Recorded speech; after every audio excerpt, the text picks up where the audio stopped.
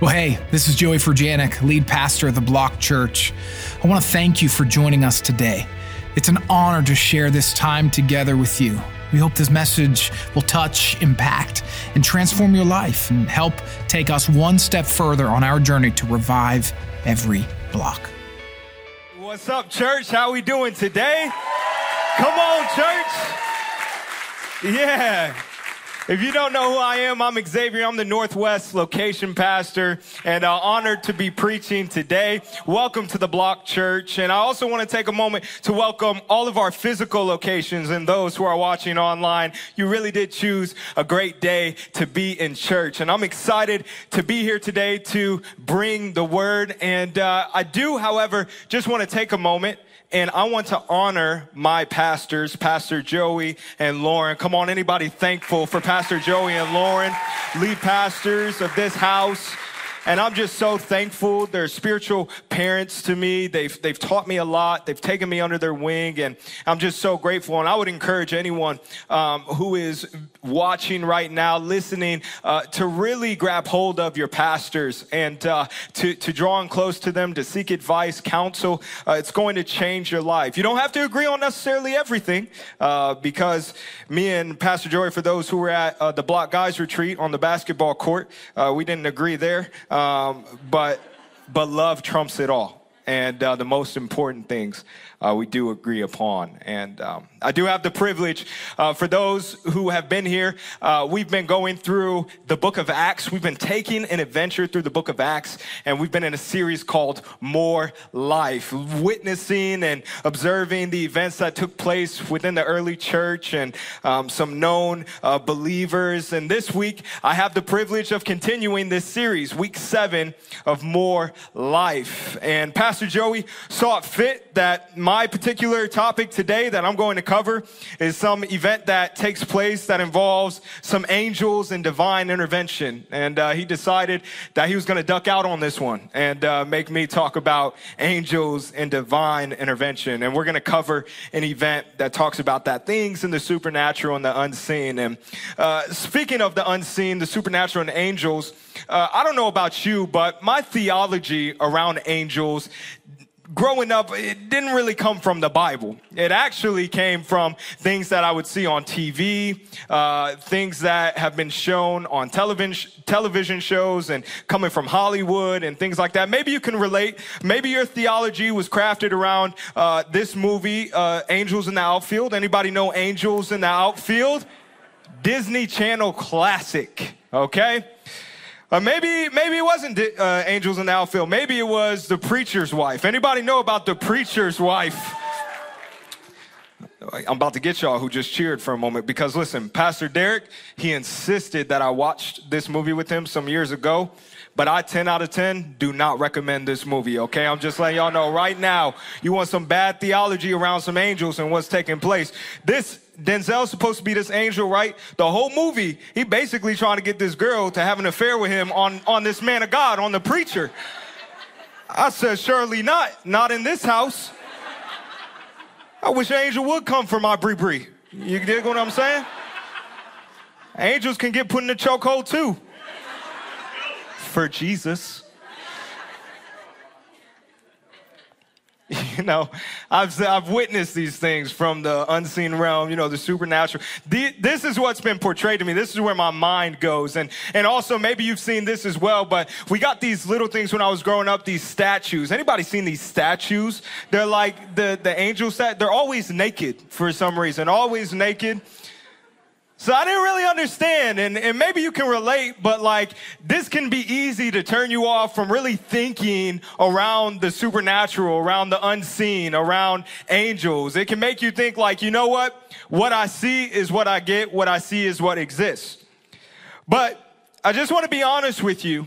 There is something shown in the scriptures. There is a realm that exists that you and I cannot see, that actually collides with and interacts with the realm that we can see. The reality is that the Bible shows us the life of the believer in the Church of Jesus Christ is full of divine intervention, supernatural encounters, and even at times, angelic visitation for God's purposes, your benefit, and ultimately his glory. And that's what I want to talk to you about today. That divine intervention, that God would intervene and he would come through. And so what the title of my message today is Heavenly Help. Lean to your neighbor and tell him, I need some heavenly help. I need some heavenly help. Wives, look at your husband and tell him, you need some heavenly help.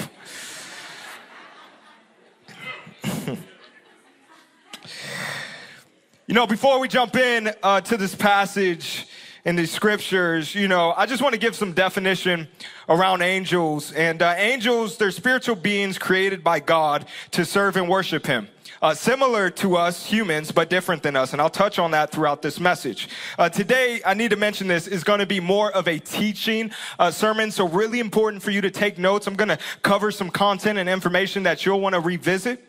But angels, they're powerful beings who many times in the Bible appear to people and have come as messengers and also have come as rescuers from the Lord in situations for people. And so we're going to go to the book of Acts, chapter 12, verse 5 through 24. If you have your Bibles, go to that Acts chapter 12, verse 5 through 24. Let me give you a little bit of context before we pick up. King Herod is ruling at this time, and he's laying violence against those who belong to the church. He killed James, brother of John, with the sword, and he saw that it was pleasing to the Jews, so he arrested Peter. So Herod is laying violence against the church. He kills James, sees that the Jews who are hating on the disciples of Jesus and Jesus, it's pleasing to them. So he decides he's going to arrest Peter. And Peter is about to have this experience throughout this situation that is going to involve some divine intervention and some angelic visitation. This is where we pick up in verse 5. This is what it says. It says, so Peter was kept in prison, but earnest prayer for him was made to God by the church. Don't miss that, church. Now, when Herod was about to bring him out on that very night, Peter was sleeping between two soldiers, bound with two chains, and sentries before the door were guarding the prison. They made sure Peter was on lockdown. And behold, an angel of the Lord stood next to him, and a light shone in the cell, and he struck Peter on the side and woke him, saying, get up quickly. And the chains fell off his hands, and the angel said to him, dress yourself and put on your sandals. And he did so. And he said to him, wrap your cloak around yourself and follow me. And he went out and he followed him. He did not know what was being done by the angel was real, but thought he was seeing a vision. Peter thought he was seeing a vision. When they had passed the first and second guard, they came to the iron gate leading to the city.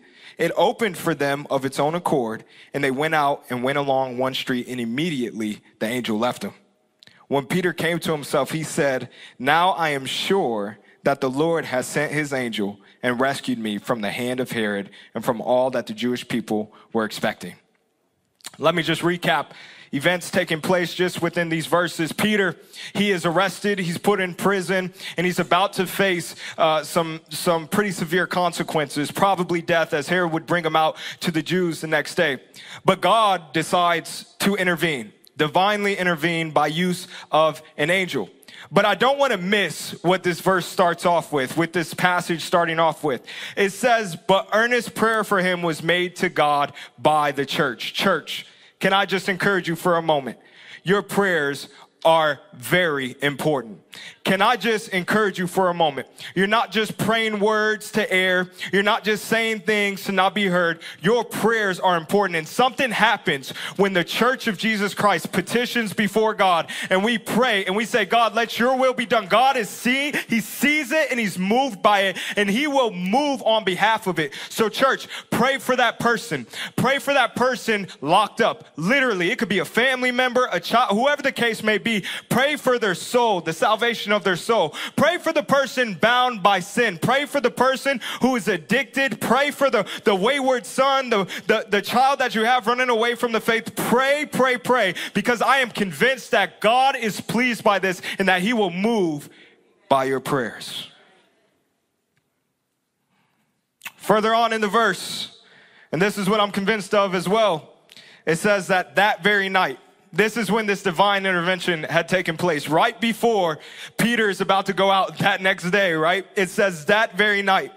Here's what I'm convinced, is that God has a habit of showing up on time through divine intervention and sometimes angelic visitation. God has a habit of showing up right at the midnight hour where you think the situation is assured, where you think, surely I cannot make it out of this. When you think, oh, surely I'm going to face whatever is ahead of me. I am convinced that we serve a God who knows exactly when to intervene at the right time to give his name the ultimate glory. And have you ever been in a situation that surely you should not have made it out of? And right at the brink of what seemed to be an inevitable scenario, somehow you were delivered out of it. And now here you are sitting with a body of believers or tuning in online to hear the word of God. It is not coincidence. It is divine intervention. You shouldn't have made it out of that car wreck that you were in. You shouldn't have made it past that illness that you were diagnosed with. You shouldn't have made it, but here you are. And it is not coincidence. God is divinely intervening in your life. This is divine intervention, that he would get the glory, intervening on your behalf to your benefit for his purposes. Now let's talk about angels. In verse 9, it says, he did not know what was being done by the angel was real, but thought he was seeing a vision. And I just want to make note of this. Peter, he's not really tripping for thinking that this could potentially be a vision. Angels can actually appear in both physical and also in dreams and visions. This is laid out through the scriptures. I'll show you. In Matthew 1 and 2, think about this story. Joseph is visited in a vision by an angel, tells him that, hey, Mary is pregnant with the Son of God, Jesus. And then following that event, he's also given an angel visitation in a dream where the angel instructs Joseph to take Mary and Jesus to flee, to go to Egypt so that he can escape the hand of Herod, killing all the young males 2 and under. So that's dreams and visions. But also, angels appear in the physical within the scriptures. Think Genesis 19. 2 angels, they come to Sodom and Gomorrah. They go to Lot and his family. They rescue Lot and his family from the destruction, from facing the severe destruction of Sodom and Gomorrah. They guide them out. So the biblical precedence shows that angels can take place in both the physical and also dreams and visions. But Peter, he's not wrong for his initial thoughts. Reason being is that Peter has already had some supernatural occurrences and some divine intervention take place through visions. In fact, just 2 chapters before in Acts 10, Peter, he receives this vision from God. And it's this sheep being laid down, and there's these animals, and God is telling Peter, do not call unclean what I have made clean and called clean. Telling Peter he's going to go minister to the Gentiles. So Peter's already had an experience, a supernatural experience, an occurrence through a vision. So his initial thoughts are not necessarily wrong to think that this moment was a vision. However, this time it would be a physical intervention, a physical interaction with an angel. What does that mean for you and I, believer? That means this, that God can and will use angels to aid you in the times where circumstances, situations, and powers are against you. Understand that God will intervene. Maybe you're facing some scenarios, a situation, whatever the case may be.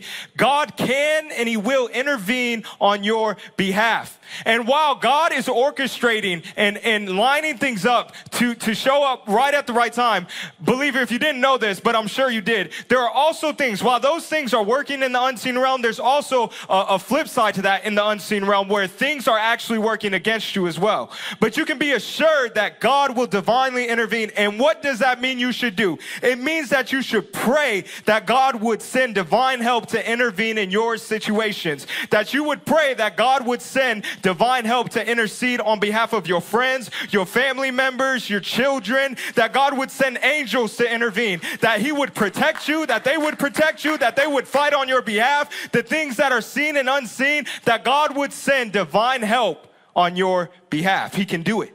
And he has done it. And he will do it. Ask God to send angels to intervene, to protect, to rescue, to fight on your behalf. In verse 11, it says, now I am sure that the Lord has sent his angel and rescued me from the hand of Herod and from all that the Jewish people were expecting. I love Peter's response.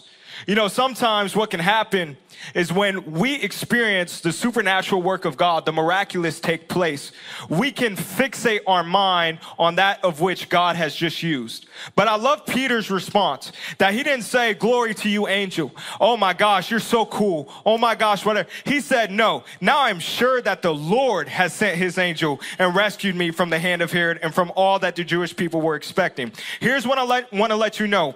Angels aren't to receive your worship. God is. And when God divinely intervenes on your behalf using angels or means that are of the supernatural, we have to be careful to do two things. One, not make an idol of which that God is used, while also not forsaking God of the glory that he deserves. It can become so easy to be mesmerized by the things of the supernatural. It can become so easy to get so caught up in angels visiting and prophecy being delivered and miracles taking place that we shift our focus onto those things. And God, I'm only praying to seek your hand versus seeking your face, seeking your desire, seeking your will. And though it is not wrong to seek the things and to be revealed the things of the kingdom of God, we care much more about, or we should care much more about seeking the will of God in his face and what he desires versus the means to which he uses things. I remember being 15 years old, first giving my life to Christ. And I heard stories from my youth leaders talking about how they'd be in a worship gathering similar to how we are right now. And they said an angel would visit and that it would minister. And I was like, oh my gosh, wow, that's wild. And so what I began doing was I began pursuing that same experience. All of my prayer life was that. All of my prayer life, I had fixed my attention. It was not God, thank you for today. It was God, send your angel today. I want to see an angel in Walmart. I want to see an angel at Best Buy. I want to see an angel at Dunkin' Donuts. I want to see, they probably don't go to Dunkin' Donuts, but I want to see an angel at, they probably at Chick-fil-A though, for real. I'm not joking. Not today. That's accurate. It's the truth. But we have to be careful. And we have to make sure that when we are praying, we are first letting our prayers begin with thankfulness for God. We have to make sure that our prayers are filled with God's desire and his will, that people would come to know him, that all would be saved and none would perish, that we would pray for the lost, that God would divinely intervene on behalf of the lost. Because if I'm praying for anything, me knowing Jesus, if I'm asking for God to intervene and send, I want him to do it more so for the person who does not yet know him and has not come into salvation versus me just wanting this cool experience with an angel or whatever he may use. Let our prayers be filled with the desperation of his presence. Because God, I don't even care for an angel to visit me, gifting to be used, prophecy to be delivered, if your presence is not with me. I want to see your face, God, not just your hand. It's all about priority. It's not wrong to seek those things, but we cannot allow it to get in the way of what ultimately matters. If and when God intervenes by means of his choosing, we have to remember to first give his name glory. In verse 12, Peter, when he realizes this, he went to the house of Mary, the mother of John, whose other name was Mark, where many were gathered together and were praying. And when he knocked at the door of the gateway, a servant girl named Rhoda came to answer. Recognizing Peter's voice, in her joy, she did not open the gate, but ran in and reported that Peter was standing at the gate. They said to her, "You are out of your mind." Anybody ever heard that before? You are out of your mind. When Bree asked me to buy another thing on Amazon, you are out of your mind. We are broke. But she kept insisting that it was so and kept saying, "It is his angel." But Peter continued knocking. And when they opened, they saw him and were amazed. But motioning to them with his hand to be silent, he described to them how the Lord had brought him out of prison. And he said, "Tell these things to James and to the brothers." Then he departed and went to another place. I want to zero in on that line. I know we joked about it, but they said to her, "You are out of your mind." You know, divine intervention and angelic visitation can be hard to believe. It can be hard to believe. People are not always going to acknowledge or believe what God is doing. It's especially true in the world and your secular places where you operate in your workplace. No, God's not doing that. There's no way that happened to you. There's no way. But sometimes it can even happen within the body of Christ. It was true then, and it's especially true today. We live in a modern society, and us humans, we like to believe what we can rationalize. We like to believe what we can rationalize. But just because you can't rationalize it doesn't mean it isn't true. And on the contrary, just because you can rationalize it doesn't mean it's true. A lot of things in culture and society right now trying to get you to believe, and they're trying to back it up with some reasoning. They're trying to give you a reason and logic to try to buy into it. But let me assure you, just because they can, do not be confused. It is still full of deceit. I told this story before. When I was a kid, my mom told me my dad was 50 Cent. And it made sense to me.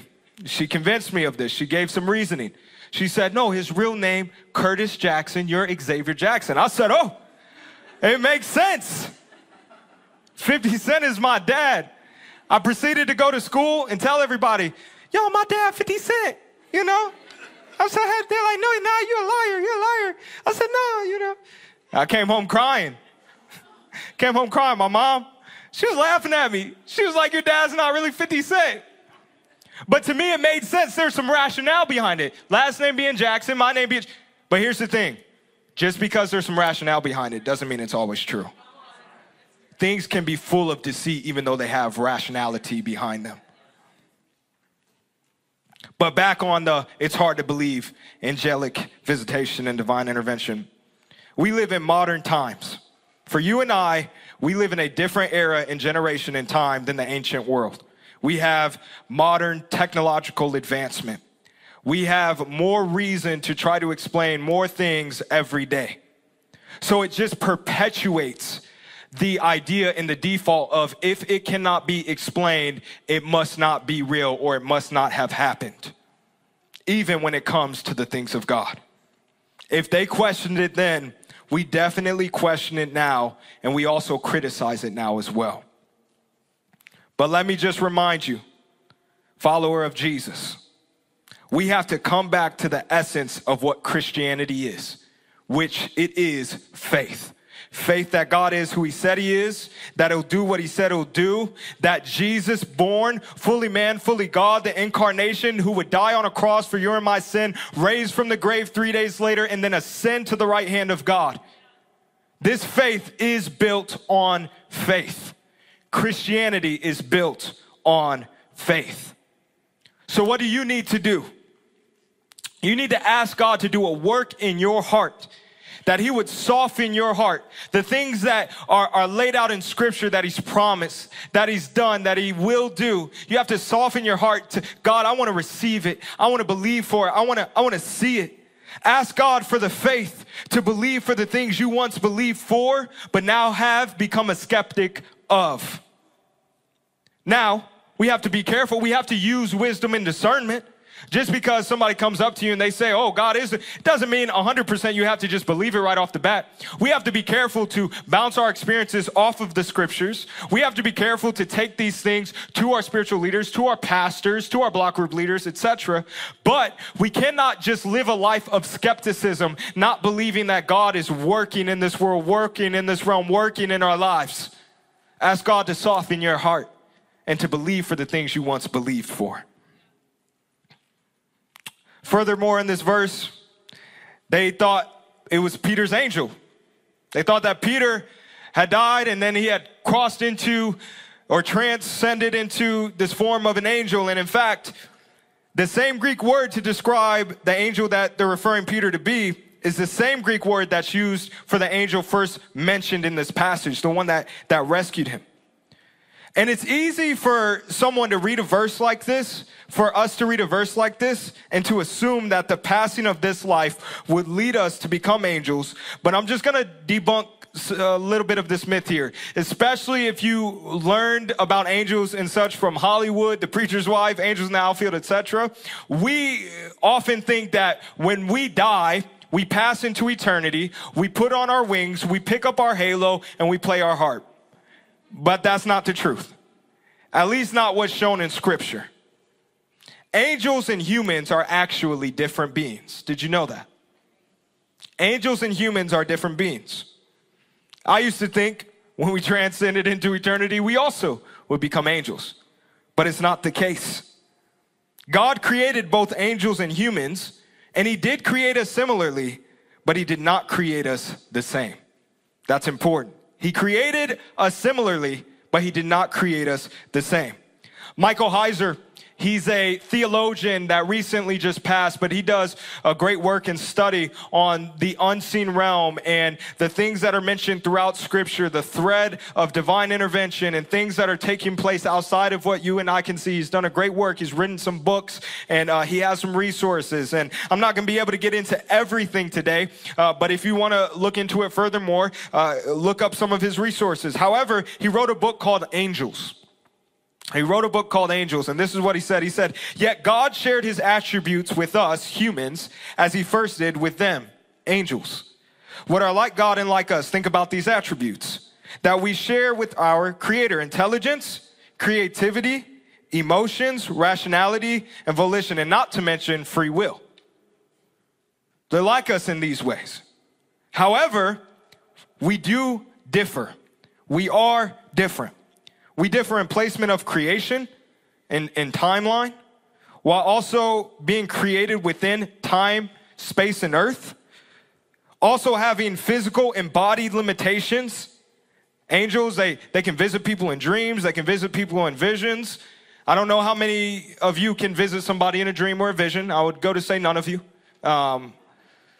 except me and my wife's dreams, of course. So all she does is dream about me, but that's not me really visiting. It's just she can't get her mind off me. And I'm just kidding. Just kidding. But they also have access to knowledge due to access to God in the unseen realm, as well as many lifespans and eons that they have. So understand that we are similar. However, we are different. We are like them and they are like us, but we are not the same. And it will also be fair to mention that it would seem as if we're less than, that they have some power, that they can transcend, whatever our physical limitations don't allow us to do, that they can visit in dreams. It can almost seem like we're less of a being than these people are, that we take place in a lesser way. But the truth of the matter is this, is that we grab hold of a promise in Jesus Christ that now we know in part, but will experience in full once we cross into eternity. In fact, part of that promise and assurance is that we will outrank angels. Did you know that? That you and I, when all this comes to an end, you and I, we will be given the position to outrank angels. In fact, in 1 Corinthians chapter 6, verse 3, Paul writes this. He says, "Do you not know that we are to judge angels?" You didn't believe me. I just told you. It's right there. Paul writes it. But what's interesting is that Paul, he's writing to this church in Corinth, and he gives them this insight to things further ahead for their lives, because he's addressing the issue that's taking place amongst themselves.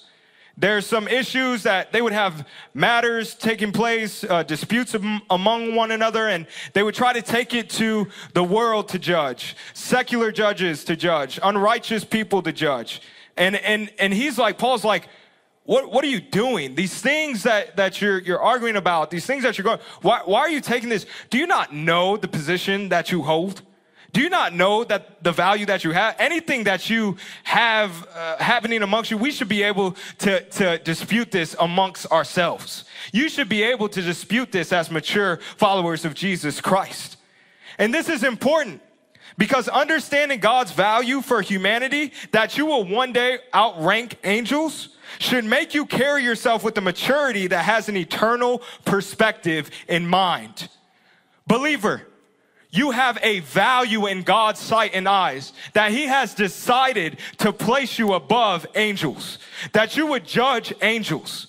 We have to fix ourselves to operate with a maturity with that perspective. What does that mean? It means within the body of Christ, we should not be petty. We should not be unrepentant. We should not be prideful. Port Richmond Northwest, listen to me. You should not be prideful. You should not be petty. You should not be unrepentant. We've been given a value, a position, and an authority that calls a higher standard of ourselves to operate as full followers of Jesus and mature followers of Jesus. You have been placed as co-heirs with Christ. Act like it. Verse 18, it says, now when day came, there was no little disturbance among soldiers over what had become of Peter. And after Herod searched for him and did not find him, he examined the sentries and ordered that they should be put to death. Then he went from Judea to Caesarea and spent time there. Now Herod was angry with the people of Tyre and Sidon, and they came to him with one accord. And having persuaded Blastus, the king's chamberlain, they asked for peace, because their country depended on the king's country for food. On an appointed day, Herod put on his royal robes, took his seat upon the throne, and delivered an oration to them. And the people were shouting, the voice of God and not of man. Immediately, an angel of the Lord struck him down, because he did not give God the glory. And he was eaten by worms and breathed his last. But the word of God increased and multiplied. I want to highlight in on verses 22 through 23 for a moment. The people are shouting to Herod, the voice of God and not of man. And immediately an angel of the Lord struck him down, because he did not give God the glory. This is wild. Immediately an angel of the Lord struck him down, because he did not give God the glory. Did you know that pride has taken down humans and angels alike? Pride has taken down humans and angels alike. Here's a moment where the people of Tyre and Sidon, they're flattering Herod. And he's receiving the praise of people, equating him with God. Not the voice of man, the voice of God. They're flattering him because he held resources for them in food. They were dependent upon him. And he decides, rather than giving the glory to God who deserves it, he's going to keep the glory. Pride has crept in. It reminds me of a similar story of an angel. The fallen angel Lucifer, otherwise known as the devil. Lucifer, he becomes prideful, obsessed with his beauty, and thought of himself in the place of God. His judgment was to be cast out of heaven, and ultimately his demise. Listen to me, church. Pride is a nasty thing. It is a thing that has crept its way into people's hearts for as long that we know. And it has taken down both people in the physical realm as well as angels in the unseen realm. Do not allow pride to creep its way into your heart. Do not allow yourself to think so highly of yourself that you do not need God, that you do not need to be humble, that you don't need people. It will do a damage to not only you, but also the things around you, the people around you. Paul, in fact, convinced of this, he writes in 1 Timothy chapter 3, verse 6, when he's instructing them on who to appoint as overseers in the church, he instructs them like this: he must not be a recent convert, or he may be puffed up with conceit and fall into the condemnation of the devil. You don't want to fall into the same judgment that the devil fell into because of pride in his life. So what does that mean for us, believer? It means we have to be proactive about practicing humility. It means that we have to take a posture of not thinking less of ourselves, but thinking of ourselves less. That we would inconvenience ourselves to serve one another. That we would inconvenience ourselves to come into the house of God to serve, to be willing hands and vessels. Jesus, use me in the way, even in the ways that I don't want to do it. I don't feel like doing it. You have to place things in your life that force you to practice humility. It means apologize when you're wrong. And even apologize sometimes when you don't even think you're wrong. Because the reality is this, none of us are fully justified. You may have all reason to think that you are fully. There is one man who is fully justified in not being wrong and not doing anything wrong. His name is Jesus Christ. And you know what Jesus did? He humbled himself. He practiced humility. He came to earth and he decided to die on a cross for you and I, not for his wrongdoing, for your and my wrongdoing. We have to practice humility and get that pride out of our hearts. Verse 24, it says this, and I got to close. It says, but the word of God increased and multiplied. You can be assured of this, believer, is that God will accomplish his will despite his creation's shortcomings because he rules over it all. I mentioned God is orchestrating and he's working things out both in the physical and the unseen realm. He's divinely intervening on your behalf to make sure that you can experience his purposes for your benefit and ultimately his glory. And while he's working those things, there's also things working against you. But the good news is that God rules over all of it.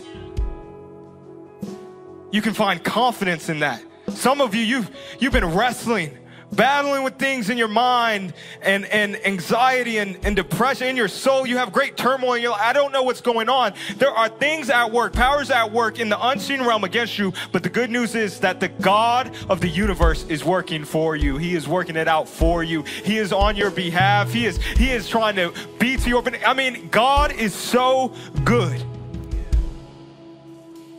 He's working it out for you for ultimately his glory.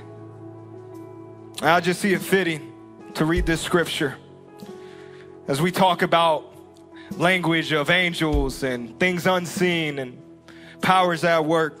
It's from Romans 8, verse 38. Paul writes this. He says, for I am sure that neither death nor life, nor angels, nor rulers, nor things present, nor things to come, nor powers, nor height, nor depth, nor anything else in all creation will be able to separate us from the love of God in Christ Jesus our Lord. Take confidence in that today, believer, that if you are in the Father's love, if you are in his arms and his hands, it doesn't matter the things that are working against you, both in the physical and the unseen. You have the God of the universe working for your benefit. He is working it out for you. He will divinely intervene on your behalf. And maybe you haven't considered it, just how active God is at work in your life. You haven't considered it because you can't see it or you haven't seen it. But let me assure you, God is working things out. He is orchestrating things. Don't give the universe more credit than it deserves. Don't give coincidence more credit than it deserves. There's a God who is working things out in both the seen and unseen on your behalf. Thanks so much for joining us today. I especially want to thank those of you who give generously to help us revive every block. If you enjoyed this message, you can subscribe, share it with your friends, screenshot it, and post to your social stories, and tag us at The Block Church. We'd love to hear from you and how you found this encouraging and inspiring. Thanks again, and God bless you.